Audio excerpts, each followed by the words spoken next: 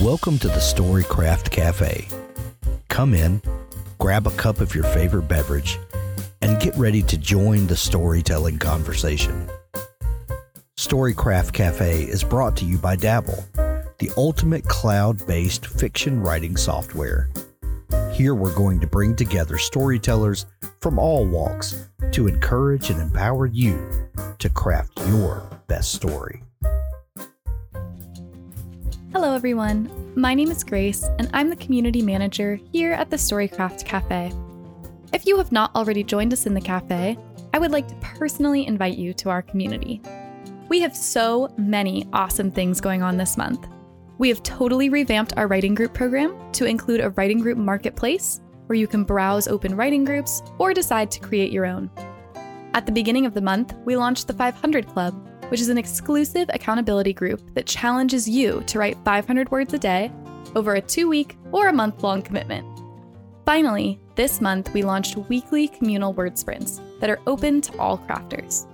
As of this moment, we have 4 sprints happening per week, and we are cranking out words. If you're interested in joining our community, you can find us online at storycraft.cafe. That's STORYCRAFT.CAFE. Thanks so much for listening, and I hope you enjoy this episode. Welcome to another Dog Days of Summer edition of the Storycraft Cafe podcast. Over at storycraft.cafe, we have a number of live events that we're hosting that we focus on craft-specific topics from professionals in the publishing industry, and we recently hosted Jeff Wheeler for a great talk and a Q&A, and we have the audio from that for you today. So strap in and get ready to hear from a very successful fantasy author talk all about world building and character development and all of the great stuff that goes into fantasy writing. But before we get over to Jeff Wheeler, let's hear from Jenny Colgan talk about writing holiday stories. And that may seem odd for this time of year, but if you're planning on publishing a book for this end of the year holiday season, now might be the time to start thinking about it. Let's hear from Jenny and then over to our special talk with Jeff Wheeler. Well, some people, I've got 2 friends, one who would write the Doctor Who Christmas special every year, and one who made a couple of Christmas albums, and they both did it in the summer because you need longer to do it. And so they'd be working on it in the summer and going, oh my goodness, I'm so hot, I'm trying to write about Christmas. Whereas actually I find that I always write them, I'm writing one now, and I'll start it about now and I'll finish it in January when everything is done. That, you know, unless I'm surrounded, like Edinburgh, where I am at the moment, has a Christmas market. And I was cycling into town yesterday and cycled past it, and you could smell the mulled wine and the sausages, and you can hear people on the kind of helter-skelter screaming and going round and round, and all the things you forget about this time of year.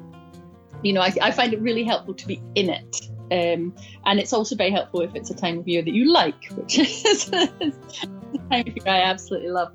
So yeah, I have to be in the atmosphere of Christmas, and you know, it's a big deal in the UK. Really, I've spent a lot of time in America, and you don't really get started till after Thanksgiving because you have a big family holiday. Whereas in the UK, you know, you have Guy Fawkes, which is the 5th of November, which is bonfire night, and then bang, you're into Christmas all the way. It's a very serious business. So yeah, I like to be in the mood. Welcome once again to the Storycraft Cafe. I'm your host, Hank Garner. Today I am super excited to have a great old friend of mine, Jeff Wheeler, is here on the show to talk about writing fantasy. Jeff is one of the most prolific and successful fantasy writers that I know, and I was super excited when he agreed to come on the show. Jeff has a brand new book out. It's called The Druid. It's the first in a new series. Is that right, Jeff? It's the first sort of a new series. It's part of my Muirwood universe. So right, it's a new series in an existing universe. Is that fair to say? Yes, that is fair. Jeff, how many books is this for you now? What, 80, 90, 100? Well, we're in the 30s, so close. Yeah. But I every time I get asked, I don't keep track. I have to kind of like look at the bookshelf and like count. But I know we're past 30, and that's it's more than I ever thought I'd be doing in my career, and I still have more ideas. So this is good. More ideas is always the right answer. That's the answer that you want to have anyway. Yep. I just hope I live long enough to be able to write down all the stories that are jumbling around in my head. So, that has been the answer that I've gotten more than not is that, once you get your writing career started, then you start realizing it's kind of like collecting books, like there comes a point when you realize I'll never have enough years in my life to read all the books that I've collected. It's kind of that way with stories in your head. Or download it on my Kindle. That's every time I download another one, I'm like, yeah, am I ever going to get to that one? But I think we all can relate to that. and Kindle Unlimited, what a blessing it has been for book lovers, and what a curse it is in the same. Because I've flipped through my Kindle and go, oh my gosh, I downloaded that 3 years ago. I've never opened it. You're like, oh, am I horrible, or am I obsessed? Maybe some of each. Well, I have a lot of my readers thank me for having like all of my titles are on Kindle Unlimited because it saves them so much money. It's like 30 books times, it's like, as long as you can read fast, you can, that subscription like pays for itself if you keep at it. So it's a good deal. Well, and I'm glad you brought that up because Kindle Unlimited has gone through a bit of a change in the last couple of years, in that now we're including audiobooks in for a lot of titles, and they're not all titles, but a lot of titles. I think some of yours, The Druid, is even it's Kindle Unlimited, and if you're a Kindle Unlimited subscriber, you can listen. You get the audio as well. Yeah, that's a great deal. It is a great deal. Since your books are translated into audio right off the bat, and are part of this deal where you can listen, that's a big draw for a lot of readers. With that being the fact of publishing right now, does that factor into your writing at all, knowing that one of the main forms of distribution for your book is going to be an audio? Does that affect your writing at all, knowing that the audiobook is going to be probably very popular for your readers? It's a really interesting question, and it does, but maybe not in the way you might think. Okay. So I work with an amazing narrator who's narrated most of my books. Her name's Kate Rudd, and the amount of downloads, because I working with Amazon Publishing, I get to see behind the curtain, right? I know my sales weekly, daily, monthly, right? And so I can see the change in percentage of how many more people are listening to them now. But the way it changes it, when I'm actually writing the book, I'm writing it knowing that Kate is going to be narrating it. And so I will throw in things just for her because she acts the roles of the characters. Right. And so if I want her to use an inflection in her voice, I'll write it into the manuscript because she picks up on those cues. And then when she performs the character, she will include the emotion or whatever I'm trying to get at in the dialogue. So knowing that a narrator is going to be narrating actually influences the way I write because, I might not do it a certain way, but knowing it, I end up, adding those little things in there because when I listen to the book later and I hear those, it's like, yeah, I did that on purpose. I love that because I've asked that question to some people before, and they're like, no, I don't factor audiobooks in at all. That's, that's not even a thing I think about. And I love that you do think about that, and that factors into the way that you write things. That's so much fun. That adds another layer, to the stories. That's great. Jeff, what was your introduction to fantasy? You are knee deep in fantasy writing now, but what was it that got you as a fan into fantasy? There's two answers. There's two books that kind of was my springboard, because I tried fantasy in elementary school. I had tried to get into it, but it was the Chronicles of Prydain by Lloyd Alexander. Yes. And so I remember a fellow student gave a book report on the Book of Three, which is the first book in that series. And he made it sound so interesting. And then I tried reading it, but I was like in fourth grade and I wasn't a really great reader back then. Yeah. But just his enthusiasm made it a little bit infectious to me. So I ended up reading that whole series, loved it. And then I started dabbling with other fantasy books. Like I couldn't get into Lord of the Rings. Read The Hobbit, I think, didn't really like it. Read Chronicles of Narnia. But it wasn't until junior high that I found Terry Brooks. And I was just going through the fantasy shelf at my junior high library, and I happened to grab one of the Shannerer books. Wasn't even the first one. Oh, wow. Grabbed it off the shelf, started reading it, thought I've got this whole thing figured out. And then by chapter 3, he'd blown up all of my theories to dust. And it's funny because just this week, summer vacation, my kids, we have kind of reading goals for them. It's like, hey, you got to read before you play electronics. And so my youngest son is a voracious reader, and he's like, I'm throwing out suggestions to him. And he's like, read it twice, and I'm like, Terry Brooks. He's like, no, I haven't. So I pulled a copy of Sword of Shannara off the shelf, place it in front of him. I'm like, okay, read it. I'm like, I don't know if he's going to like it, because back then there's a lot of maybe info dumping at the beginning. And I thought, is he going to get bored because of all these monologues that are happening? Right. But after that afternoon, I look back, he was already on page 110. He'd blown past that. I'm like, oh, this is good. So it's really weird that he's the age I was when I started reading Terry Brooks. And it's just, It was kind of this full circle moment, but it was Terry that made me think, not only do I love fantasy, but I want to be able to write this someday. Right. I had a very similar experience that I was exposed to Terry Brooks kind of early on.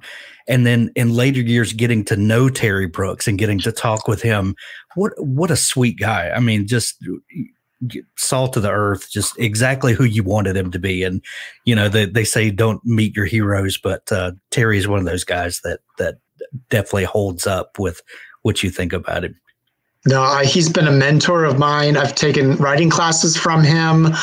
He even did a blurb for one of my books. Oh, how cool. And that was like, I was too embarrassed to ask him. So I asked my editor to ask him. He said yes. And he gave me just the nicest blurb for my book, Knight's Ransom. And I just made my day. And I've been to Comic-Con with him, been on panels with him. And I'm like, I shouldn't be here with him. He's like, he's a wizened guy who's been this forever. But he is truly a gracious, wonderful man. So, yeah. Well, speaking of the differences in fantasy, from almost 50 years ago when the Sword of Shannara was published, 40 something thereabouts. And I would consider you a modern fantasy writer. You've published all of your books in the last 15 years for sure, right? Yeah. And compared that with like the Sword of Shannara, where you're absolutely right. And I've talked with Terry about this. You go 75 pages and nothing really happens. There's a lot of exposition, like you said, a lot of world building. It's immersive for sure, but there's not a great inciting incident right up front.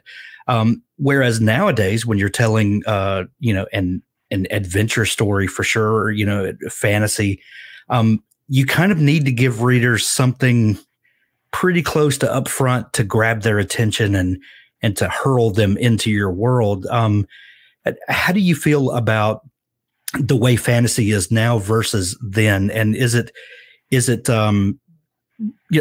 are there things that you think about, when you're beginning a book, I need to have this happen. How do you start thinking about kicking off a book and getting people immersed in your story and then your world? That's an awesome question. And what was acceptable or the norm for fantasy or literature in general, right? 40 years ago is different than now. You do have to be able to throw people into the story. I grew up probably like you with Star Wars, and I still remember sitting in the movie theater when I was a little kid, watching a Star Destroyer fly overhead where they threw you into the action. Right. And I've always loved adventure stories like that, whether it's science fiction or fantasy. And so for my books, I do spend time thinking about especially that first chapter. It's like, where in the story are we going to start? Is this going to be a flashback scene? Is this going to be the middle of it? I really try to come up with that introductory scene that's going to hook the reader in as soon as possible. So although I write fantasies, part of what I write is thrillers too, right? You really want to try to keep a fast pace. I don't, I've had some readers say like, you should write an 800-page epic fantasy. I can't do that. That's not the way my mind works. That's not the way my stories come. They tend to be more fast-paced and pull you in real quick. And I will do time jumps in between books so that I don't have to have all these extra chapters that are slowing things down. Because I really want my readers to be able to just keep turning the pages and hardly be able to put the book down. And I think that's more expected today. Yeah. And maybe we didn't have as many distractions back then. There weren't as many, weren't as many cool movies, weren't as many exciting video games, weren't as many things that are able to hook a teenager's attention. That, when you had hours to kill, why not read a book? Now books are competing with other forms of entertainment. And so I just want to make sure I write a kind of book that readers of all ages are going to be able to grasp and hang on to, which means you got to get to the action pretty quick. Right. Jeff, you have one of the most awesome publishing stories. You began as an indie author, then was courted by Amazon Publishing, and now you publish a good many of your books with Amazon as your publisher, but they tend to run sort of a hybrid house. It's a lot of the benefits of self-publishing while having the monstrous power of Amazon behind you for marketing and all of that. What got you into writing first off? What was that first story that you had to write? My first stories I actually wrote in high school, and they weren't fantasy at all. They were probably, I would categorize them as either historical thrillers or, political thrillers. And for me, it was, just sinking my teeth into, I was into comic books back then. I wanted to write stories that would, get me excited and make an audience excited. So, that's how I began. It wasn't until college that I had decided to, switch to fantasy. And the reason was, with a fantasy world, you can make stuff up. Like I found with my historical things, like I was doing so much research to make sure it was accurate. But with fantasy, you have a lot of leeway to not be constrained by what actually happened in history. So that's kind of, to me, I've always been a storyteller. Like I used to sit at my grandpa's backyard in Utah with my cousins, and I would tell stories like for hours sometimes. So telling stories has been part of my DNA for a long, long time. And I just found that writing was that vehicle. So in high school, like my siblings would be watching cartoons. I'd be up in my room on a computer typing up chapters of a story. And I wrote like 5 novels while I was in high school. Wow. So what was the first story that broke you into publishing? Self-publishing or with Amazon? The first thing that you published as an indie author. So I actually published a children's story, hardcover children's story, like back in 1999. That was before self-publishing was a pretty big deal. There weren't a lot of tools. I had to hire an artist, editors, fund it all myself. It sold horribly. I still have a box of copies in my garage that never sold, because what I realized is while I could produce a book, I couldn't produce the infrastructure of the publishing industry, right? The storage and the distribution and the connections with bookstores and all those things. And so I tried that, didn't work. And I realized, okay, I need to kind of build an audience. And so I actually created a magazine with some friends called Deep Magic, where we would publish people's short stories, including mine, because I thought, hey, let me create this free magazine, electronic magazine, to be able to find readers. And that worked pretty good. And then I used that as a vehicle to launch my first 2 fantasy books. But again, this was before social media was around. Right. People would have to find us, hear about it word of mouth. And it took a lot of time to create this. And so we ended up shutting it down because it took up so much time. I wasn't writing books. And so it was literally, years of doing that before I said, let me try the traditional route. And so I wrote the first Muirwood series, tried to get an agent, got turned down 40 sometimes, and then was like, okay, the traditional path, the door's closed. Maybe I go and try self-publishing again. I've got an audience, a little bit of an audience I fostered through Deep Magic. And then I started that approach. And now social media was there to be able to help people share things. And that's when things started to move a little bit. And it was that self-publishing effort that is what put me on the radar screen in Amazon Publishing, because they had just created their own publishing companies. Right. And they did like thrillers and mysteries and romance. And they finally got around to my favorite, fantasy. And they said, well, who are some of the self-publishing, fantasy authors out there? Maybe we can recruit some of them to come in. So they reached out literally to me about 10 years ago.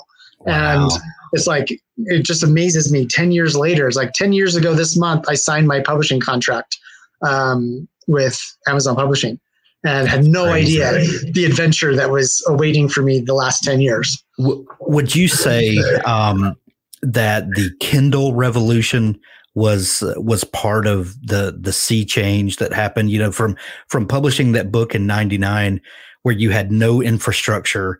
You had to build everything to get anything accomplished, from the writing to the assembling to the publishing to the marketing. All of that was squarely on your shoulders. Did the advent of the Kindle and then Amazon kind of getting behind that and building this infrastructure where people could come and having a platform where people could upload their books and then sell those, and then you had the perfect delivery mechanism with the Kindle, and then the ability to load the Kindle app onto iPads and iPhones and Android phones. And was that kind of the thing that turned the tide in publishing? It absolutely did. And it's kind of like when the US government decided to build freeways all over the United States. Right. You put in the infrastructure, and then it allowed the businesses to be able to be created. So I was definitely part of that. The Kindle at first was helpful, but it wasn't the only platform that was there at the time.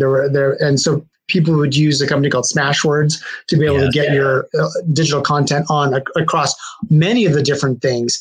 For me, it was KDP.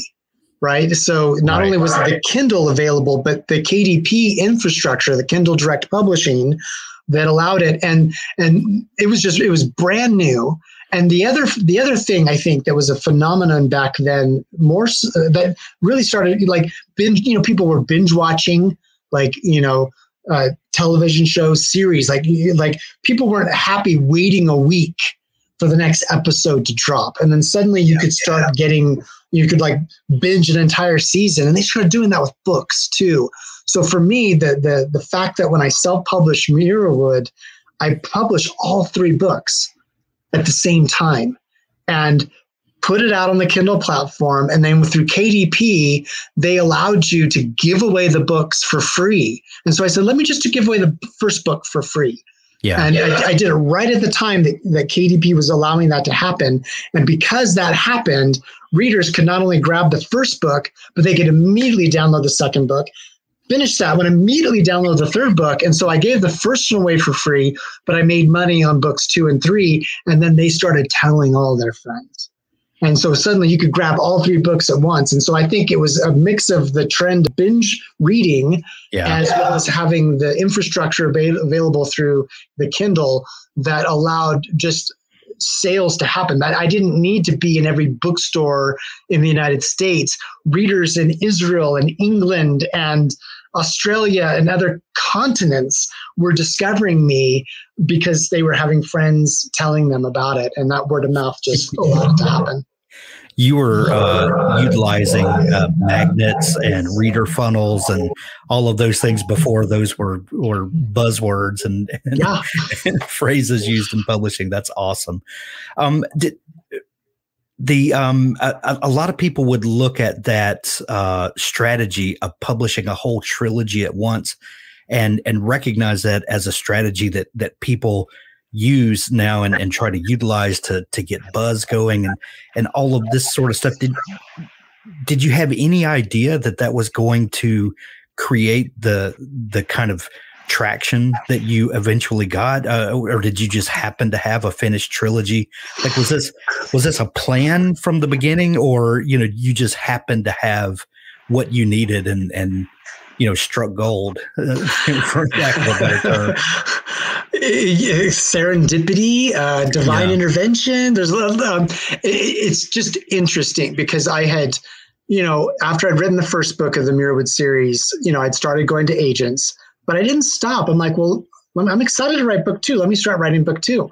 And so, because the querying process takes a long time, you wait for agents to get back to you, and then you send out the next batch. And I did have one agent that requested the full manuscript, and I really thought, I'm like, this is it. Like, they wanted the whole thing, a little snippet at first, then send us the first 3 chapters, then send us the whole thing. And I'm like, this is it. And 6 months down the road, I got the rejection letter. And it was like, but I hadn't stopped writing. So I still had books 2 and book 3. And what was kind of my clue for me is, my early readers, like my niece and my sister and some family members, they were all asking me, can I share this with my friends? And I'm like, no, I don't want the book going out into the world. I wanted to have control over it. And so I was very selective. Okay, you can share it with this one person.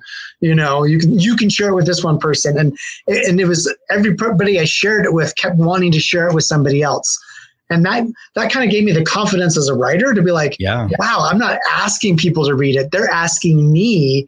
And then a friend of mine from high school through Facebook reached out to me and said, hey, Jeff, I've been following your publishing journey. Can I read, your book? I just haven't, it's not published. It's not out in the world. I just would love to read it and see what's going on. So I sent her a copy of it. And 2 days later, she's like, can I have book 2? And it's like, sure. Send her book 2. 1 day later, she's like, where's book 3? I'm like, I'm not done writing it yet. She's like, well, hurry up and get that 3rd book written. So, oh my goodness. I hadn't stopped writing. And so that by the time the agent thing had the doors had closed there, and then Kindle was starting to come and KDP was starting, I happened to have 3 books done. So was that serendipity? The fact that I just hadn't stopped writing as part of the discipline as a writer, it's like, I'm just always going to write a new chapter every week. And if I do that, I can write a book a year. That's kind of what the benchmark I'd given myself. And I just didn't stop. And now instead of writing 1 chapter a week, I write 3 chapters a week. So I can do 3 books a year, at least, maybe 4 some years. And I've just kept that cadence going ever since I left my day job. Fantastic. I love that story so much. And as you mentioned, Amazon spun up their own publishing houses, 47 North, and you've been publishing with them for a while now. What is it like to have the power of Amazon behind you as a publisher? That has to be, you maintain control of your stuff, yet you have the big guy on the block helping with everything. That's got to be the best of all worlds. Well, it is the best of all worlds. It is like working with a traditional publisher. Like, I don't have final say on my covers. there's lots of, even the titles of the books is a negotiation because they're really smart. Like I had an idea for a book title and they're like, Jeff, nobody's going to be able to spell that and type it into the search on Amazon to find it. It's like, yeah, that's true. So they're really smart and they have a really good marketing team and they've got great publicists that have gotten traditional book reviewers like Publishers Weekly and Booklist have review my books. And so it's hybrid, but it's more traditional now. It's a lot harder to get in. You need an agent to get with Amazon Publishing now. It's they're not looking for people the same way they were at the very beginning. So the timing again, was there, but I wish I could explain because a lot of it's just confidential. I know the different marketing levers they have to pull. Sure. It is so powerful. And every other publisher out there wishes they had that. It's like everybody knows about Kindle Daily Deals and, or BookBub, newsletters where you can pay to have this book appear in a newsletter and your sales bump up for a couple of days. Yeah, I get that too, but I get stuff that the rest of the world doesn't get. And I know what it is. I've seen it in action. I can see the results on my dashboard for book sales. And but ultimately, the best way to sell a book is word of mouth, right? Sure. Write a good book. And because there's authors that they've used their tools on that haven't sold. And so, it's not everything they pick up isn't a guaranteed success. Ultimately, the best books sell. And that's what I've always tried to do is how do I keep increasing my skills as a writer and how do I keep attracting new readers to give me a try and not just do 15 book series. I always try doing new things to invite new people in and see which one they're going to like the best. Let's talk writing for just a minute, Jeff. So with a series like Muirwood, at one moment in time, nothing about that existed. It didn't exist at all. And then either a character walked onto the stage of your mind and you started wondering who is this character and what are they up to? Or maybe you thought of an epic plot point and like, oh, this would be fun to put a character through this. And then, you start casting this story in your mind with characters that you make up. Or maybe you have read something that triggered the what if game in your mind. And then at that point, the moment of inspiration, then this book, this whole series does exist. And then it's your job as the writer to kind of excavate those stories and to dig them out of the ground and then polish them up. And then this whole event of creation has happened. What is that first moment of inspiration like for you? Oh, this is so fun to talk about because I know the people who are going to be watching and listening to this later are writers like me, and we all have different experiences with it. And you use the metaphor of excavating. The metaphor I like is sculpting. Because, you get a big block of stone like Michelangelo, making David, and he can see David in the stone and he's just chipping away to kind of reveal what's there. And, and for me, sometimes it's like the book's already written. It's like the future's talking to me. It's like, this book's there. I just have to actually now put words on the page to reveal what's something that already exists in the future. So that's kind of the way I've looked at it. My process, the way I do it is I don't start writing the book right away. There's a quote from a Roman philosopher named Ovid, and he basically says a new idea is delicate. Right. It can be, it's very delicate. You've got to handle it delicately. It can be blown away. In fact, I have a copy of this quote. My publisher gave me this little notebook with my favorite quote on it as a publishing present. So I love it. Rather than just trying to butcher the quote, let me just read it. It says, a new idea is delicate. It can be killed by a sneer or a yawn. It can be stabbed to death by a quip. and worried to death by a frown on the right man's brow. And when I read that quote from Ovid, who was somebody that inspired Shakespeare, right? Ovid's works inspired Shakespeare, and all of us, like Terry Brooks for me. Terry Brooks was inspired by other author, E.M. Forster. There's other authors that we're all inspired by somebody else. But for me, when that new idea comes, I don't try writing it right away.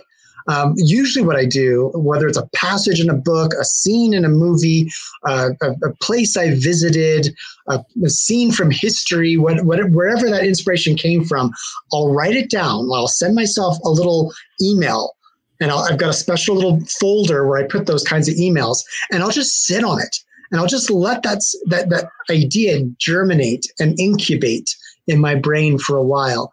And then I'll when it's time to pick a new series, I'll go through that email folder and I'll go, which one's developed? It's like walking through a greenhouse, and like, which plant's been developed? And oh, this one's still very small, and this one's sprouted a couple branches, and I'll kind of wander through the garden and see which one do I feel like tackling next. But I always give it that incubation period, and that incubation period is years. And sometimes it's just months. Sometimes I'm so excited to write it that I'll let it incubate for a couple of months before I go through my process of developing it and building bones around it and coming up with a plot structure and characters and things like that. So sometimes that process is short, sometimes it's very long. But I always go through that process, but I always capture that idea, because when those little flashes of inspiration come, it's like, this could be turned into a book someday. Sometimes it's a nightmare. And I'll wake up and I'm like, that was horrifying. And I'll write it down and I'll send that email to myself. And sometimes even those nightmares can turn into a book. Fantasy is one of those genres that immediately conjures up imaginations. When you tell someone I'm a fantasy writer, some people will think I write about dragons and and knights that are rescuing princesses, or maybe they'll think Stephen King and some otherworldly creatures, and all of those things can fit under fantasy. And we've got lots and lots of subgenres that have developed over the years. Where would you, if someone had never heard of you or your books, where would you tell them, how would you describe your flavor of fantasy? Well, I have different flavors. My most predominant would be probably traditionally labeled as epic fantasy, because they take place in a different world that's not this one. Some people think, oh, you're YA, you're young adult, because I have a large YA fan base. I also have a large 80-year-old plus fan base.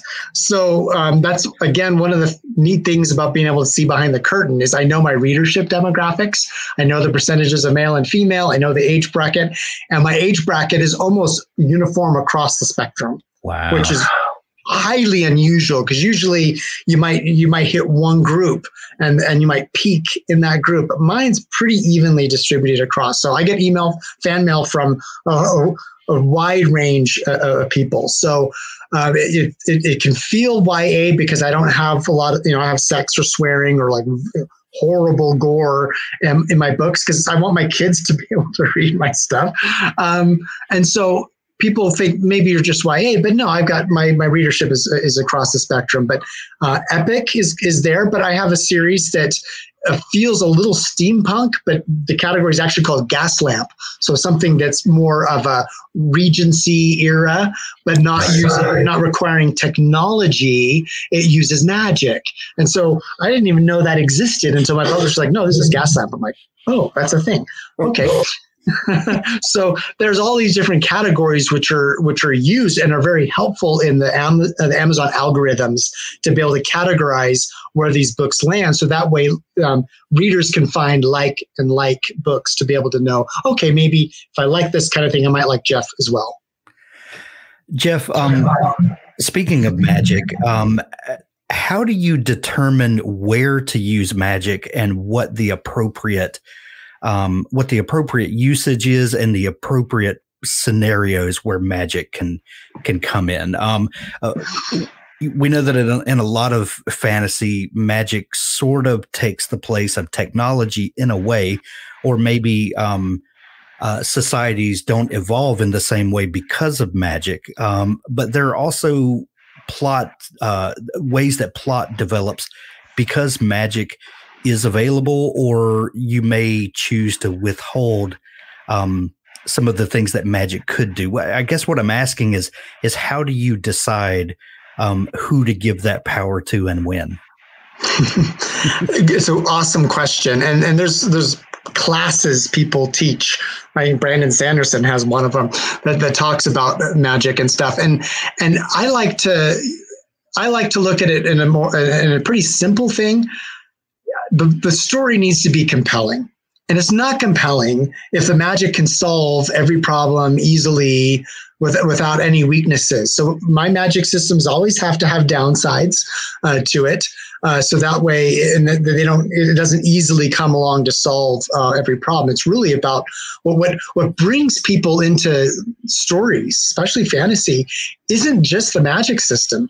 It's the characters, right? If you didn't have Ron, Harry and Hermione, Hogwarts sounds interesting, but we see it and it becomes interesting because we're experiencing it through the lives of the characters. Right. And so I'm much more interested in the character development side, but I need to make sure that, especially since I'm doing fantasy, that there's magic there. And so in each of the different worlds that I've created, I have to come up with what are kind of the rules, who has access to the magic, who can be good at it, who's bad at it, who's not allowed to use it, because that is a great way of increasing tension. In my Muirwood world, if you are an orphan who doesn't know their parents, like, you're not allowed to mess with the magic. Yet I have characters that have affinity for it, and it's like, well, they're not allowed, and then so it's being restricted that adds tension, which is something I'm always trying to do. So in each of the worlds, I do try to come up with what are the powers, what can happen with it, and what are the different pros and cons that exist with it. Similarly to the technology of the time too, because even in a fantasy world, there's technology. It's like, are there clocks? How do they tell time? There's right. How do they travel? How do they get from point A to point B? So understanding the technology in the world is important to understand too. So I have to figure all those elements out before I even start writing the story. One thing that's been that I've seen, one interesting way to tie magic to character development that I've seen in the past is to have magic come at a cost. Like, instead of just having people with limitless power who can just pull off anything they want, there has to be a cost that comes with using magic. And I know that like you said earlier, that there's a downside to magic sometimes. When developing a magic system and thinking about the characters that you're going to create, do those things factor in, like what the magic is how it's going to affect people, not only just to get them out of binds or whatever, but what's going to be the fallout of using these powers? Absolutely. I think of that. And I probably learned that the most from the Terry Brooks school. So that first book of his that I read was called The Elfstones of Shannara. Yes. And the main character has these elfstones that are supremely powerful, except for because he doesn't have a strong elven blood, he struggles to use them. And when he uses them, it hurts. Like he feels something changing inside of him that doesn't feel good, that feels negative. And that negative reaction becomes a block for him to be able to summon their powers. I love that, right? Because it's not just, hey, he's the hero because he can use the stones to wipe out the bad guys. But then suddenly it's like, oh, I have to use it, or he struggles to use it. And here comes the danger, and they don't work. And I love that about Terry's writing and stuff, that there is that cost that comes in there. And so I definitely come more from that school where magic the ability of magic might be huge, but its impact on the people who use it it comes with either emotional costs or physical costs. It drains them as something that happens that they're like, I'm not sure that this is the right thing, but I absolutely conceive of that as part of my storylines. Eileen just commented, I just had to write an entire scene about how the bathroom works in my fantasy work. And yeah, that's when you commit to that level, then that can bring depth to your fantasy work. That's the finding what things to elaborate on in your worlds and what things to just let people gloss over and figure out for themselves. When you start thinking of a new world, like Muirwood, for instance, do you start, I guess how much do you sketch out the world ahead of time so that when you start writing, kind of the rules of the world and the boundaries of the world, or does it just develop as you write the story? My process is different now than it was when I first started. I always have tried to center the idea in a period of maybe history that I happen to know something about, or a culture that I happen to know something about. Now I go through a more formal process because I do this for a living, where I really look at all the vectors of politics, religion, geography, economics. I look at all those kind of socioeconomic things to say, okay, how do these things exist? So even in my new book, The Druid, which is kind of a medieval fantasy, it's about the founding of Muirwood Abbey. And the readers of the books who have already read it, it's like, oh, they know the industry that Muirwood Abbey had, because even a medieval abbey had to have an industry in order to be able to be self-sufficient. It wasn't just related to donations from wealthy patrons. And so, I start off with the beginnings of the industry of Muirwood, because I think about that. It's like towns and cities exist for a reason, right? Because of they're on a trade route, or because of the geography of being close to water, or I went up to Alaska, and it's like, wow, there's no farm fields out here because it's mostly stone. And so if your climate and your geography, all of these things play a role. So I actually go through a process that as part of a world building process where I think through like, okay, who's in charge? Who's the political powers? Are they local? Are they from afar? Do they have religions? What's the magic? How does that work? Is there a class hierarchy, that goes into it too? So I go through a process to kind of figure that out. And then often during that process, I'll think of characters that can help reflect those different elements.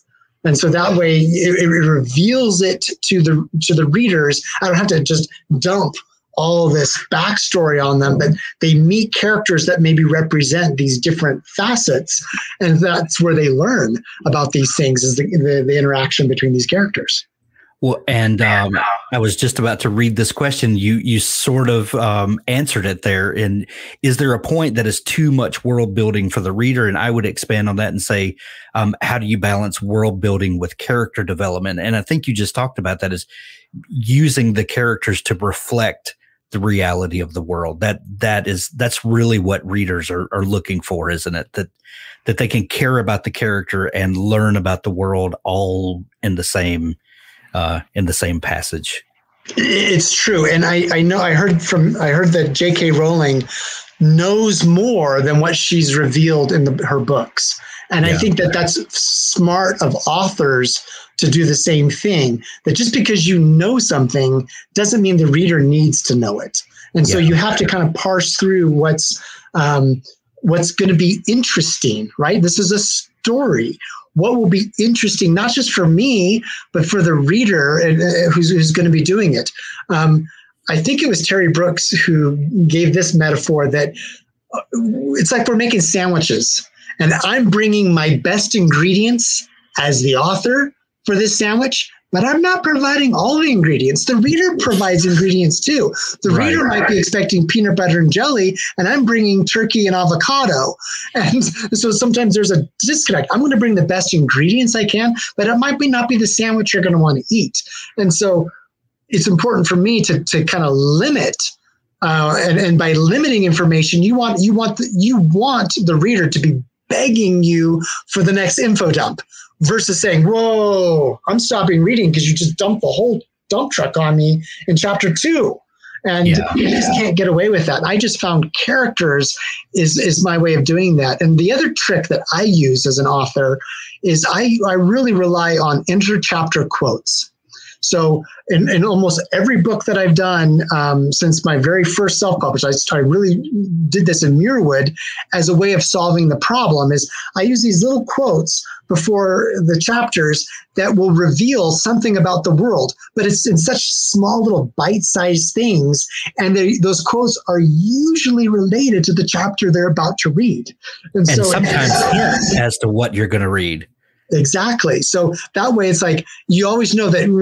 So readers don't want to miss these. They don't skip them. It's not like a long epic poem that Tolkien used to do, right? It's like skip the poetry, skip the song, but it's like, oh, these are clues that Jeff's weaving in there. And that became a tool that I've used through most of my books to be able to help feed the reader information that I can't find, otherwise it'd be an awkward thing where suddenly a character in a pub is like, well, blah, blah, blah, because I need the reader to know this. It's like, it seems contrived to me. So I can weave that stuff into my inter-chapter quotes as a way of providing the information directly to the reader that they're going to need before it gets revealed in the story. That is a great tool that's a fantastic tool for people to use. Jeff, when you are conceiving of a character for a book or series, do you start thinking about this character's journey in each book or in an overarching series that you want this character to begin at point A, and then by the time we get to the end of the series, we want this character to have progressed to, point, maybe not point Z, but further along the journey? Do you start thinking about the character's journey when you're first conceiving of the book? Absolutely. In fact, that's the primary consideration for telling the story. I had this idea of a character in a fantasy story, this character, and the trope that I wanted to kind of flip was, it's like they're the chosen one, right? It's like you're the one who's going to defeat the enemy. And in so many books I'd read, they're like, okay, I'll do it. And this character's like, heck no. It's like, I don't want to be the sacrificial lamb. No, thank you. I'm going to run away every time the bad guys show up. I don't want to be part of that. And that appealed to me. And I had this kind of medieval fantasy setting for it. But then I took a trip to China. I was invited to go to China to be part of an author's kind of a symposium thing. And it was super cool experience I had a couple of years ago. And after going to China, I'm like, I could tell this story of this character, but in a kind of medieval Chinese setting instead. And so the setting was totally arbitrary. I could have done it in either way, but it was the character that had inspired me. And then I learned that my niece has a form of synesthesia where she can smell people's emotions. And so, and I didn't even know she could do this until when I was coming up with that. I'm like, oh my gosh, that would be such a fun character attribute because no one could lie to her. They could say anything they want, but she could smell the truth through how horrible it was. So I talked to her to describe what it was like. And I made that part of the magic that she had, where that way she's always running from people because she's like, oh, this is part of the bad guys, team, because she could smell them literally. Wow. And I just thought that, and so I ended up creating this trilogy based on that story idea. But it was that character arc of somebody refusing to meet their destiny, and then what would it take to persuade them? How much suffering would they have to see among the people of the world to go, okay, even if I have to die, it's worth it because I just can't let all this bad stuff happen to other people. And I just thought, okay, I've got to keep ratcheting it up to the point where she's like, if I'm the only one who can stop this, okay, I'll finally accept it, but running from it at first. And so that journey is that the initial part of what I think of for the story. In fact, all the stories that I do. That is fantastic. I've got a question from our community, from Loris that I want to pose to you. Loris says, my main character has a cold, mysterious personality. He doesn't say much and usually avoids engaging with others.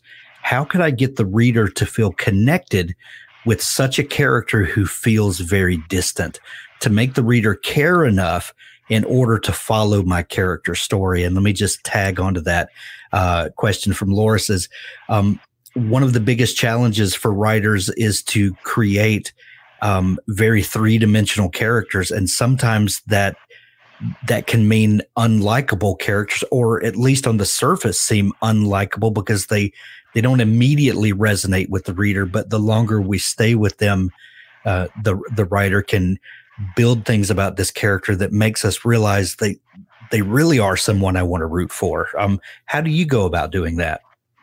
That's a wonderful question, right? Because you run the risk if you make them so unlikable that people are turned off by them. Some people had a negative reaction to Katniss Everdeen, right. In the Hunger Games and stuff. I didn't have a problem with her, but some people did. They're like, oh, it's like she's good with a bow, but she's a jerk, to so many people.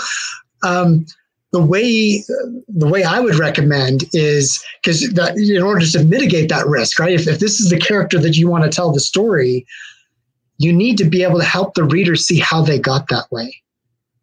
What happened to them that made them that way? And people will react with empathy especially if they see something negative happen to somebody. So I try, even in my villains, in my story, The Queen's Poisoner, my villain is kind of a Richard III archetype, Shakespeare and right. stuff. But I go into how did he become like that? Where because the more you understand how somebody's emotional journey, the more a reader's going to feel sympathy for how they got there. And so that's what I would do, because it's going to be really hard if that's your point of view character and they're not interacting with others. You're going to be living in their head a lot, and if they're not likable, that means you're going to need to be finding those things that, at least maybe they might not be likable, but they're going to relate to, oh man, if I was raised like that, if I had a dad like that, if I had a mom like that, if that happened to me, then I would have been the same way. And then they relate to them, and now they're connected. And you got to establish that right at the beginning, right? Because otherwise they're going to be like, yeah, not interested, right? And then they're not going to be able to see that wonderful journey that happens. I think that book, The Queen's Poisoner, was my entry to your work. Has that been the fact for a lot of readers? It seems like that's a extremely popular book for you. Is that the way a lot of people get into your work? It is. It's my highest selling book. That's kind of what I figured. For sure. So even though Muirwood was the thing that catapulted me in, it was The Queen's Poisoner that has been my highest sales and the one that has attracted the most audience. But it was such a risk. Like, I remember my editor, like, your protagonist is an 8-year-old boy. You can't do that. Let's make him 12. I'm like, no, he's got to be 8. Jeff, no one's going to want to read about an 8-year-old boy. I'm like, they're going to want to read about this one. But I think it's that risk that you take with that character that makes it so compelling. Because I remember reading it and not being able to put it down. Like, this is the things that you did with these characters in that book is just phenomenal. And sometimes you just need to take a risk like that. Well, the character Owen from Queen's Poisoner was based on my youngest son. Oh, wow. Even some of the details of the character, like a little patch of white in his hair. My son was born with a little patch of white in his hair, and he has anxiety. And so, the whole setup of this little anxious-ridden boy being yanked away from his parents because his dad did something foolish and, betrayed the king. And now this kid is a hostage and his life is on the line. As a parent, I'm like, I would want to read what happened to this kid. If I was a kid, the kid's the hero of the story. That's great. But he's not going to be smart enough to out-trick the king. So I had to bring in the poisoner character as his Obi-Wan, as his mentor, as the one who's going to help him figure out. And so you need, even somebody who can't, you need that combination of talents and abilities to be able to pull it off. And because I took those risks, and when my editor read the first draft of it, he's like, I love this kid. It's like, I am so glad we didn't change it. And we did a couple risk mitigation things. Like I began working with my development editor before I was done with the book. So we split it up into thirds. When I was a third of the way done, I sent it to my dev editor to say, give me feedback. How are we doing? And she's like, this is awesome. Keep going. So then I did the next third. She's like, this is great. Keep going. And she would give me a little advice, to how to amp up the tension even more. But we did that mitigation. So that way it wasn't like this, delivering this manuscript to him, all these months later. And it's like, I'm not going to like this. He had a chance to kind of preview it and see where it was going. It's like, okay. And then they said, we're going all in. And they gave it the royal treatment on cover design and everything. And it sure worked. It's a gorgeous cover. That's for sure. I'm glad that a lot of people have come to your work through that. The new series that we mentioned when we first started chatting, The Dawning of Muirwood, you bring us back to the world of Muirwood with the book that's out now, The Druid, and then The Hunted comes out early fall, and then The Betrayed will be the third book in that trilogy next February. Where are you taking us in this series? I wanted to tell the origin story of where Muirwood Abbey came from.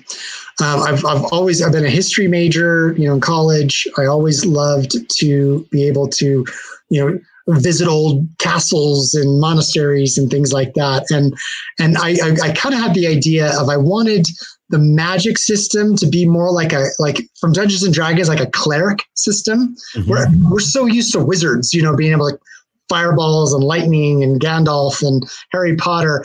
I wanted a more religious-based magic for the system, kind of like a cleric and stuff. And so these abbeys are these schools where learners come to learn about how to use this magic that's sentient. And so how they approach the magic, if they want to use it for bad, the magic withdraws from them. And so I had this idea. And so I literally threw my character, who was an orphan raised at one of these abbeys where everyone else is allowed to learn to use the magic but her, right? It's just, I thought that sense of injustice I thought would hook people. It's like readers would empathize with a character who wants to learn how to read but is forbidden to learn how to read. And I thought, they'd be so mad at that, right? And so that was where it started. And I'm like, well, I want to tell the story of how that abbey was founded, how the abbey became a character of the story. So how did it begin? And I dropped these little hints in the original books. And I thought, I want to explore it. And what's been really fun about The Druid is I've been able to weave in some of the mythology of many of my worlds into it. I see to show people some of the connections that they didn't already know about. And so it's been such a fun adventure to write. And it already has more reviews in 2.5 months than Queen's Poisoner has after like 7 years. So It's been tremendously received, and it might end up outpacing it someday. So I've been in shock that it's appealed to fans of all of my books and brought in new people too. Holy cats. I just pulled it up, and this is no lie. When we first started recording, I had the Amazon page for The Druid up, and it was 6,900 and some odd reviews. I just refreshed the page and it's at 7,035 reviews. It's been like that in an hour. Day. I've just been like, oh my gosh, it's so cool. But just had no idea it was going to be received so well. That is amazing. I have I have the Druid on my Kindle, and I've begun reading it, but I haven't finished it yet. And I think on this long Father's Day weekend, that's what I'm going to be spending my time on. Sounds Jeff, good. This has been an hour already. It feels like we've been talking 10 minutes, and we always have such great conversations. But thank you for joining me in the Storycraft Cafe today. If people are just discovering you and want to get into all the great stuff that you're up to, where can they find you online? I have a website, jeff-wheeler.com, where I have different, my different worlds explained. So if you want to just explore the worlds without actually having read the book yet, to kind of see what kinds of characters are there. So it's kind of a good place to go. I also have a suggested reading order, because I get that when you have 35 books, where do I start? That's my most landed on page, is the suggested reading order page. I'm on Twitter, Facebook, and Instagram as well. Jeff, if someone says this weekend I'm going to grab a Jeff Wheeler book, which book would you tell them to start with, the Druid, or is there a better place to enter into your worlds? I always recommend The Queen's Poisoner, just because it's been my top selling book. Maybe not for long. But a lot of new people have found me with the Druid, and it represents, all these millions of words I've written, learning the craft, learning how to tell a story. It's a great story. So, and the fact that there's other books coming but aren't out yet, you could start there and then start visiting some of the other worlds while you wait for the next one to come out. Be a pretty great audiobook to listen to while laying by the pool this weekend, that's for sure. Jeff, thank you so much for joining me today. My pleasure, Hank. Good to see you again.